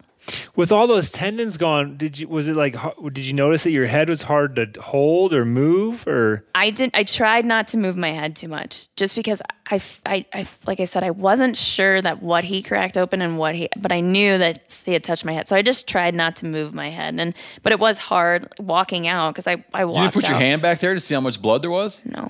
At one point, so I had a hat on too, mind you, and I had super long hair, so my hair was super long all the way down to like my lower back. And I had a ponytail in and had a hat on. And I hadn't even I was walking out and my hat happened to fall out of my hair. And I was like, oh, that's my hat. That's really weird. So I picked it up and put it on. And then, I don't know, I was just walking out. Like I just Why did you not check to see if it was all super bloody? I didn't want to know. You know what's funny? What? This is like, I shouldn't even be telling this story because your story is cool and this isn't. I was in a car rollover one time and I had just bought a coffee. Oh. And when the car got done rolling over, my head was all hot. Oh, from the coffee? And I was like, oh, my head cracked open and that's all my blood. And then I touched it and looked and there's no blood. And I was like, oh, that's weird. And I touched it. And I'm like, oh, it's that coffee. And I was like, totally fine. Oh, well, that's but good. For a minute, I had like the feeling of my lifeblood. Oh, yeah, all the blood flowing. running out of you. But I was like, oh, there's actually nothing wrong with me. Well, at least you didn't get any burns from the coffee. And that's what I would be worried about. So you don't put your hand back there. But it had been bleeding bad, right? Probably. And I mean, are you later in shock? Is your whole jacket and everything just soaked through? Honestly, I really don't know. So when you lost all your gear? No, it was all with me. So I still had my pack. I still had everything. I literally after the hot. Oh yeah, so they cut. Yeah, they cut. So they were able to. Well, that's not true. They were able to take my rain jacket off, and they just kind of took everything from me, like the rest of my clothes. They essentially had to cut off of me. So how many stitches and staples? I had. I used to know the number. We're getting too far ahead. I want to know how far the walk out was. 2 miles. So you're in shock. No, I don't know about that. I mean, I almost didn't hit the inReach, hit the SOS, because I was fine and I could see, and so I'm literally sitting there, and I sat there. You got pepper spray in your face? Yeah. Well, and I couldn't really tell right away, but I could definitely feel it. Burning. And I didn't know for sure. But I just sat there for a couple seconds, just waiting, and then I was like, okay. Like waiting for him to come back and maul you again. Yeah, to see if he was going to come back, and he wasn't coming back, so I just looked around, and I pulled out my inReach, and I'm like, God, this is my 3rd day. Do I really hit the SOS button on your 3rd day, And I was like, well, what if I end up not being able to make it out? And I was like, I guess I'll hit it. But I literally debated it for at least probably 5 to 10 seconds. Like, okay, I was so nervous. Here's what I'm trying to find. You debated it, like now it seems funny that you debated it because you weren't in your right mind, or you debated it like a rational person? No, it was definitely rational. Just because it was my 3rd day, and who wants to call the SOS? And granted, like this was probably I shouldn't say probably. This was a decent sized injury, but who wants to? It's your 3rd day, and you're already hitting the SOS button. You're like, oh man. So you didn't register it as something like kind of life changing? No. Yeah. I mean, when I walked out of there, I was like, I'll be back to work in a month. I didn't really think I was gonna not be able to go back to work for 4 or 5 months. Yeah. Which isn't long. I mean, people have. That's what I mean. It was pretty bad what happened, but I'm super fortunate to have healed up as much as I have and everything. So. Oh, not be dead. Yeah. It could have been a lot worse. Yeah, you like. Yeah, because he could have added probably 20 pounds or who knows how many pounds of pressure it would have taken, and crushed your skull altogether. And Yeah. Which it was it was light. Or you could have had your pepper spray in a stupid place. Yeah. Well, that's why I said, I don't know if I had it in the right. Maybe I didn't. Maybe I mean. How can you argue? Yeah. How do you. Everybody puts it in a different place. And like you said, you practice and everything, but until you're actually in the situation. And I always knew I was going to run into, because I've run into black bears. So I always figured I would see a grizzly, even though there's not a ton up in the Cabinet Yaak area. There's still quite a few bears. So I always knew I would run into them. Never once did I think that one would be 11 feet for me. What was the walk out like? So it was mainly just me just trying to focus. And they say that you can use 911 when you don't have service, because in Libby, you go in the forest, you don't have service. Through satellite. Yeah, and it wasn't working. And I don't know if that's because I had a ton of trees and everything, but I had hit the inReach, and I was literally just messaging anybody I could, just trying to remember. And I was looking around, and I yelled pretty much the entire time. And I only had... What were you yelling? Oh, I was just cussing and yelling and screaming bear. I was literally yelling anything. To try to keep the bear away or try to alert help? No, to keep any more bears or moose from coming my way. That's the other thing. You were just done. You're done for the day. Yes. Yeah. I turned around and I was like, yeah, I'm going to step out just in case, So it was just me. I was like, I'm going to make it out. And I just kept walking and just yelled and made as much noise as possible. And I mean, I just screamed my lungs off, which at the time I didn't really feel anything. But towards, the end, once I got to surgery and everything, my head was just throbbing. But when I was getting down to that bridge, because it's so loud down there, I just kept thinking, oh, please don't let another bear be down here. Just let me get out. Because I didn't have a second can of bear spray. So I only had maybe a half an inch, if that. I barely had any bear spray left. But I've got that in my hand, and I've got my inReach in my hand, and I'm just yelling and screaming, and if I can, whacking trees with whatever, and cursing up a storm, like, this is my third day. And I thought, I was literally like, I better find a moose shed out here right now, just doing anything I can to just get myself out. Were you hauling ass, or were you going slow? No, I was walking pretty fast as I could. So my balance was thrown off a little bit. I could see and I could hear for the most part out of my right ear, my good ear. But my balance was kind of thrown off some. So I was like, because he bit me on the side, I guess, where your balance is and everything. And so they've been super worried about that. And so I was off balance and could tell, like, I was a little off. So I kind of had to, like, spread my legs a little bit and walk in a different way. But I was walking as fast as I could just I needed to get out of there. And you got to your truck or car? I got to my truck. So we had work trucks that they gave us. And I took off my pack and put everything in there. And I actually took out a snack. And I was like, well, they're probably not going to let me eat at the hospital, so I better eat something. Got in my truck, and I looked in the rear view, and I was like, no, I don't need to see that. Started it up. What did you see in the mirror? My eyes. Oh, you didn't, like, examine? No. I got you. So when I was walking out, you were talking about blood and everything. My nose was running like crazy, and that's about the only thing that I could tell. Running blood? Or no, it was just draining because, my ear had been and everything and where he had bit me. So it was just draining. And I was like, that's super weird. So I didn't know why.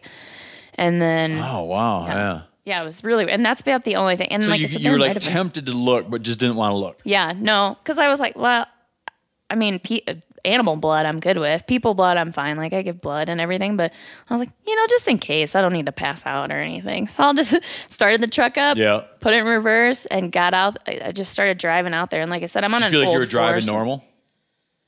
I mean, like you were able to drive normal. Yeah, for the most part. It was a little tough. Like I was sitting a little higher, sitting a little closer, just trying to make sure, rolled down my windows and just started honking my horn. Because I was like, there's going to be somebody here. And I literally just laid on my horn. And then when I finally got to, because I was on an old forestry road there too, I had kind of stopped. And once I finally got onto the main road, which was all dirt, I gunned it a little more, and I was just honking like crazy, looking for anybody because I figured there would be a bear hunter, somebody out there. And I ended up, I probably drove for 3 or 4 miles and ended up running into somebody, and he was way ahead of me, and he's got this huge dog in his truck, and I'm pretty sure it was a bull mastiff, and the dog is hanging out of the passenger seat like, hey, we should probably pull over, Dad. Hey, what are you doing? And he's just hanging on the seat, and I'm honking my horn, trying to get him to pull over. Finally, he pulls over. I pull over, and I get out and put the truck in park, get out, and I just walk up to him. I'm like, excuse me. And he looks at me and goes, oh, dear, are you okay? And I said, I got attacked by a grizzly bear. could you maybe take me to the local hospital? And he goes, of course. And I went and turned off the truck, rolled off all the windows, locked the truck, put my keys in my pocket, and I went and got in the back seat. He goes, I'm sorry, my dog's probably just going to love on you. And he's like trying to hold him back. And he was a retired veteran and everything. So he had been in the military. Super nice. And he's just talking to me and just trying to keep me, he's talking about stuff, but I could He didn't try to barely hear administer him. any first aid. Nope.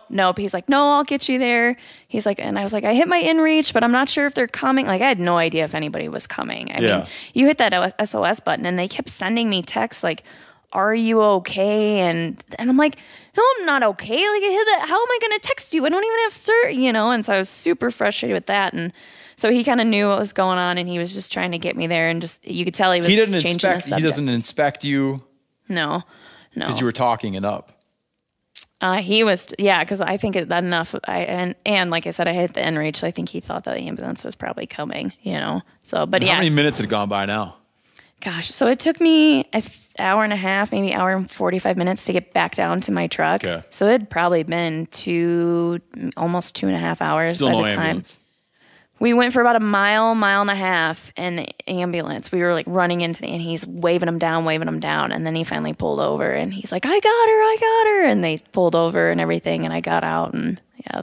And what was their take on this? What'd they do? Oh, I guess what they're supposed to do. They're just like, okay, you got to take off your jacket. Okay, cutting off your shirt. And they just start, okay, we're going to have to take off your, all your clothes. Like, let's get you in. And they're just looking me over and everything. And then they finally they're asking me what happened and everything. And I was like, well, I was out there. Are you sure it was a grizzly bear? Yes, it was a grizzly bear. I know it was I was like, I know my bears. And they got me in there. And then I believe the sheriff and 2 other guys showed up while I was in the ambulance, and they were asking me questions and about kind of what happened and everything. And I just told them where it was. And they actually, believe it was that day, they ended up sending, I don't know, at least 11 people up there to just kind of do a search to see if the bear had come back. And they have this whole protocol that they go through.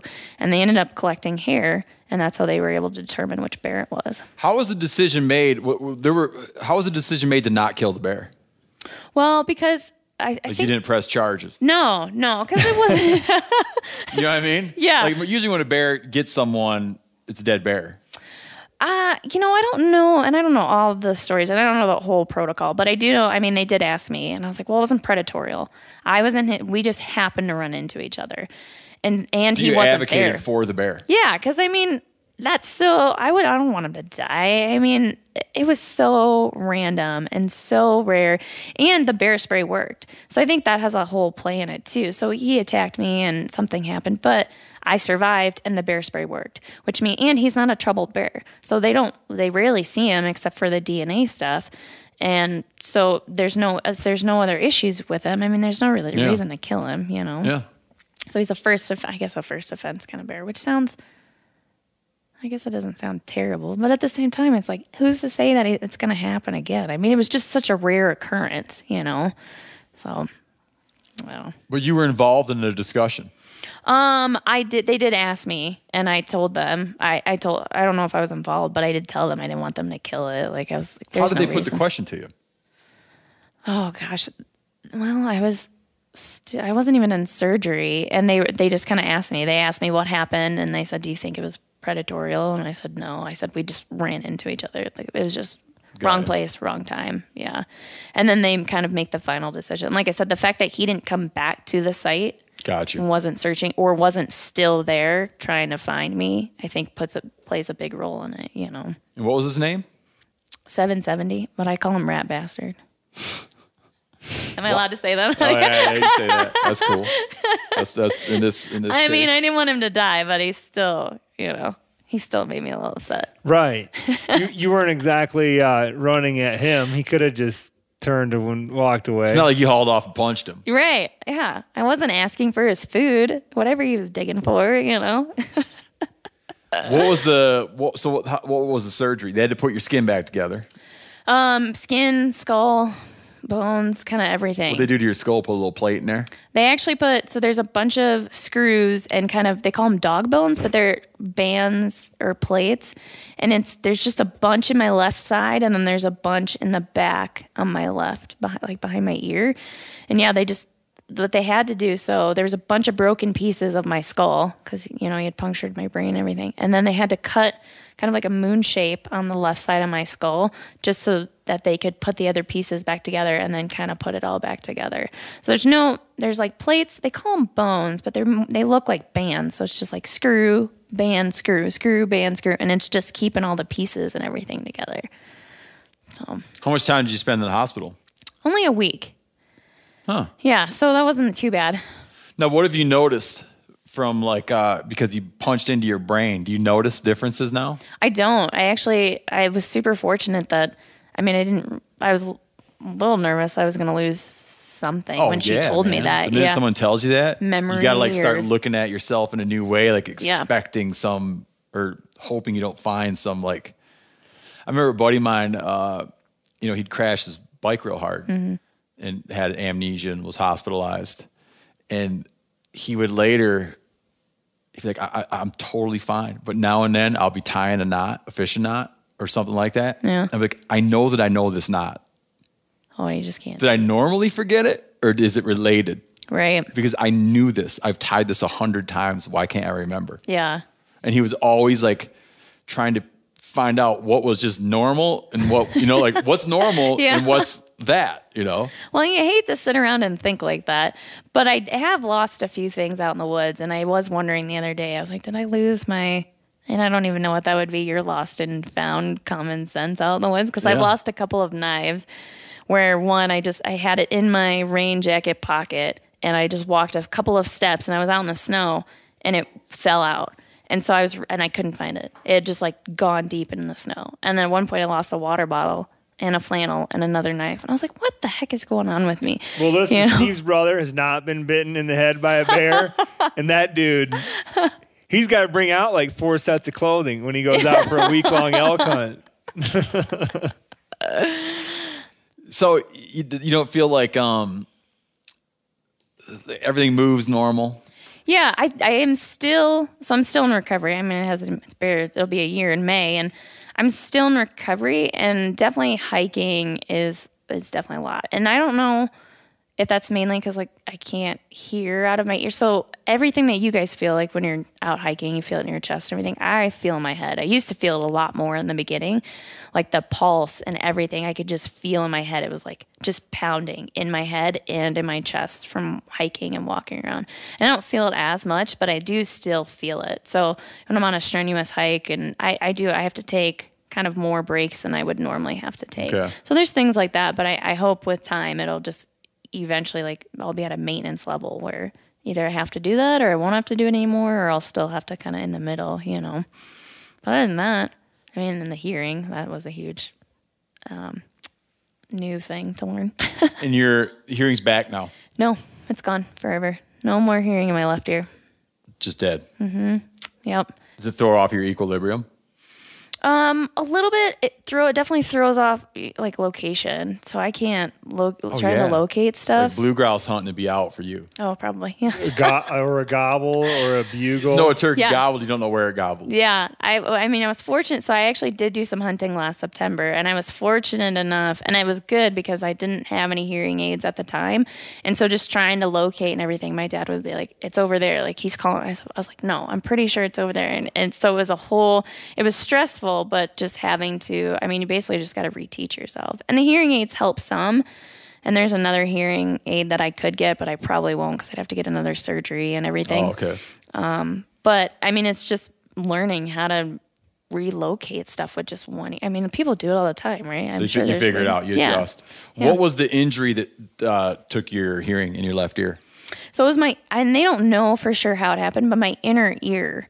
And they can't fix your inner ear. So that's the only part of the ear that they can't do surgery or fix or anything. And that's what got broken. So basically all the hairs and follicles and everything that's in there are just dead, and they're never going to come back. So there's no... Yeah. Yeah, there's nothing, which is crazy because you think about where your inner ear was. His teeth really had to have been far in there. And it just, But it didn't shred your ear. No. It was so weird. The whole thing is just so a weird. puncture. More. Yeah. How many crazy media requests did you get? How many crazy what? Media, interview requests. I don't even know. At least 10. The first couple weeks I got one from one of those big talk shows over in New York, morning talk shows or something, and they were like, we want to talk to you tomorrow morning, and we're gonna put you on this, that. And I was like, no, this isn't happening. Like, I still have staples in my head. No, and nobody's ever offered me anything, which I don't really need that. I was just curious, not so much like, I was just curious if that's how they operate or not. I don't know. And I don't really ask for money either, because I'm like, well, I'll do it, but it's got to be under the right circumstances. So I'm really picky on the interviews and things that I do, because I don't want anybody to turn my story into something, oh, she loved bears and then she got attacked by bears and now she wants to still work for bears. And that's just not me. Oh, you could spin 1,000 yarns on it, man. Yeah. Or you could be like, she had done some bear hunting in the past. Yeah. Well, people hate that. And this is karma. Yeah. So, yeah, there was quite a few. Like I said, I even get hit now on that. What did I say it was? Oh, I was prey. I wasn't prey. Like a TV show. Yeah, he didn't hunt me down. What channel was it? I think it was the Discovery Channel. They want to do a show, I Am Prey? Yeah, or I Was Prey. I Was Prey? Yeah. I was like, no. You turned that down. Yeah, well, I wasn't prey. I think their definition of prey is very different than what my definition is. So you're not like, you're not really interested in the limelight. No. Why'd you come talk to us? I was surprised you did. Well, because, I don't know, you guys are super well known, and I love listening to your podcast, and you guys are really educational, and you bring in educational people, and so it's a different interview. I mean, you're not asking me to cry and tear up and talk, you just want to hear my story, and you're asking questions, and you're insightful, and so it's not like you don't want to make it a big emotional mess. You don't feel the urge to cry right now? No. Golly.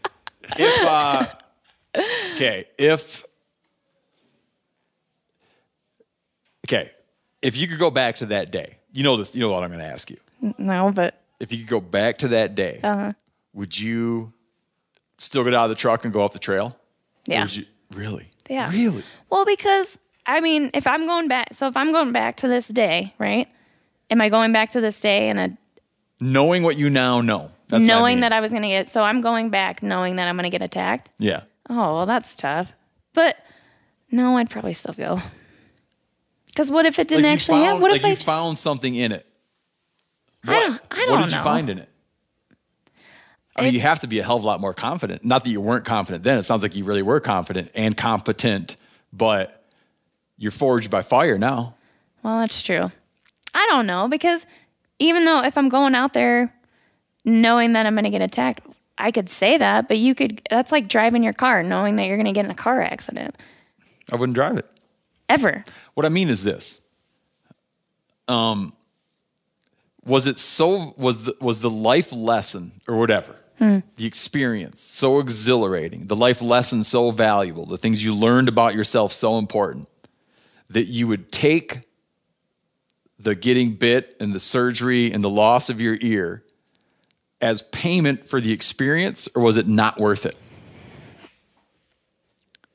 No, it was worth it. I mean, you learn a ton about yourself. How often do people get attacked or, they get into something, and so many people have told me, they're like, I wouldn't have been able to make it out. And I said, you probably would have. You don't know at the time. And I mean, I survived. I was bound and determined to get out. I was going to get out. And I've learned a lot. Like I definitely thought I was going to be back to work in a month. Well, after being in that hospital, I could barely walk around the hospital just because I was so weak from all the meds and not eating and everything they give you, and you're in there for so long. And just walking up my parents' driveway, of course they have a slated driveway and everything, was tough for me. But I figured out what I can do and what I can't do. And granted, the hearing loss it sucks. It's really hard, but I'm learning so much about myself and learning things about my friends and about people and how people really interact together. And I think it's done nothing but I mean, I still want to be a bear manager. I still want to work with bears. I have more education now from this bear biting me on the head than I probably did before. And I feel like I can help people out more and teach them and do something with my experience to help them survive and know that they can. I mean, you can. And know that it will happen. Sometimes we get complacent and we're out there and we're not always thinking because we just get so involved in the woods. But you have to remember that there's other things out there that... Vigilance. Yeah.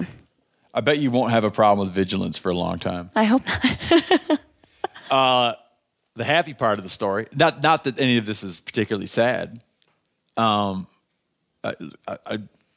don't like it that you lost the hearing in your ear and that you had to have surgery and had such a disruption in your life. But it's like uplifting because you're who you are, right? And you have the attitude you have. Yeah. Which for me, from sitting in my seat, I'm like, wow, this is like, it's phenomenal that that's your approach and that you don't harbor animosity. Thank you. I appreciate toward that. bears is pretty remarkable. And then you wound up, we talked about this earlier, you got a job. I did. Like a regular old job. Yep. A real adult job. With bears. Yeah. So I got the East Panhandle bear biologist position. And so it's In bear Florida. management. Yep. In Florida. And it's doing bear management, really what I want to do, educating the public and managing, bears. And they have a ton of issues. They've got 4,000 black bears throughout the entire state, roughly throughout the entire state of Florida. And so there's a lot of bears and there's a lot of people. And so And they lost their bear season. yeah. Or it kind of comes ebbs and flows, but Yeah. out now. Which, isn't always, hunting, I love hunting and I'm a huge promoter for it, but it's not always the answer when it comes to conflict and issues. Sure. There's a lot of other stuff and fencing and just educating the public and letting them know, hey, your garbage can isn't right. Let's get this fixed. Yeah, you're dealing with the on the ground reality. Yeah. That like whatever's happening politically or whatever around the bear hunts, you still got bears, you still got people. Right. Yeah. So it'll be a good job. I'm excited. Are you going to be doing some hair snaring, counting, genetic work? No, probably not. So our research in Florida normally does some of that. But I did, so when I was there previously a couple years ago, so I'm actually moving back to the place where I did capture and telemetry work and monitored all of our sows with cubs and everything. So I'm super excited about that. And we did, we collected hair for DNA and we tattooed them and put collars on. And then all the cubs had collars, which was really awesome, monitoring all these cubs running around. And so I know a lot about the area. So I'm super excited. And I know some of the bears. I'm sure there's some of them are still around, Is it a state position? It is, yeah. Healthcare. Yeah, so they provide benefits, but the way their system works is I don't get vacation days, but once I'm there for a year, then I'll get vacation, which is kind of actually normal, I guess, for some agencies. You don't get vacation until you've been there for a while. So, but yeah. Good for you. Thank That's you. great. Yeah, you made it. You're a full-fledged wildlife person. I know, it's You're not an crazy. accountant. I'm not a tech. You still got hearing in your right ear. Yeah. Thanks for coming on. Thank you. Thank you for having me. Do you got any final things you want to wedge in there? Concluders? My only concluder is I'm a huge supporter of the Western Bear Foundation, so everybody should kind of look into that. Okay. We're doing an event in Boise I'm pretty excited about, and they have a bear relief fund, which is awesome, and it's for anybody who gets attacked by a bear or has any conflicts, and we're definitely going to try to help them out as much as we can, which is super awesome because there was a ton of attacks last year. So hopefully we don't have that again, but we definitely want to be able to help people out. So, Oh, that's good. yeah, That's your plug? that's my plug. Tell us again. Western Bear Foundation. They got a website? Yeah, they do. And Bear Relief Fund. Bear Relief Fund. Yep. To help offset costs Yeah, help. associated with bears. Yeah, any hospital bills or anything, we'd definitely love to help out and be able to donate some funds for people who get attacked or have issues. And in your case, expertise. Funds and expertise. I don't know about expert, but we'll see. Yanni, you got anything? No, I'm good. Thanks for coming. That was a great. Yeah, I'm so glad you Thank came to you. talk to us. Thank you for having me. I really appreciate it. Yeah. Don't go doing stupid TV shows. Okay, I won't. Be more careful. I'll try. All right, thank you.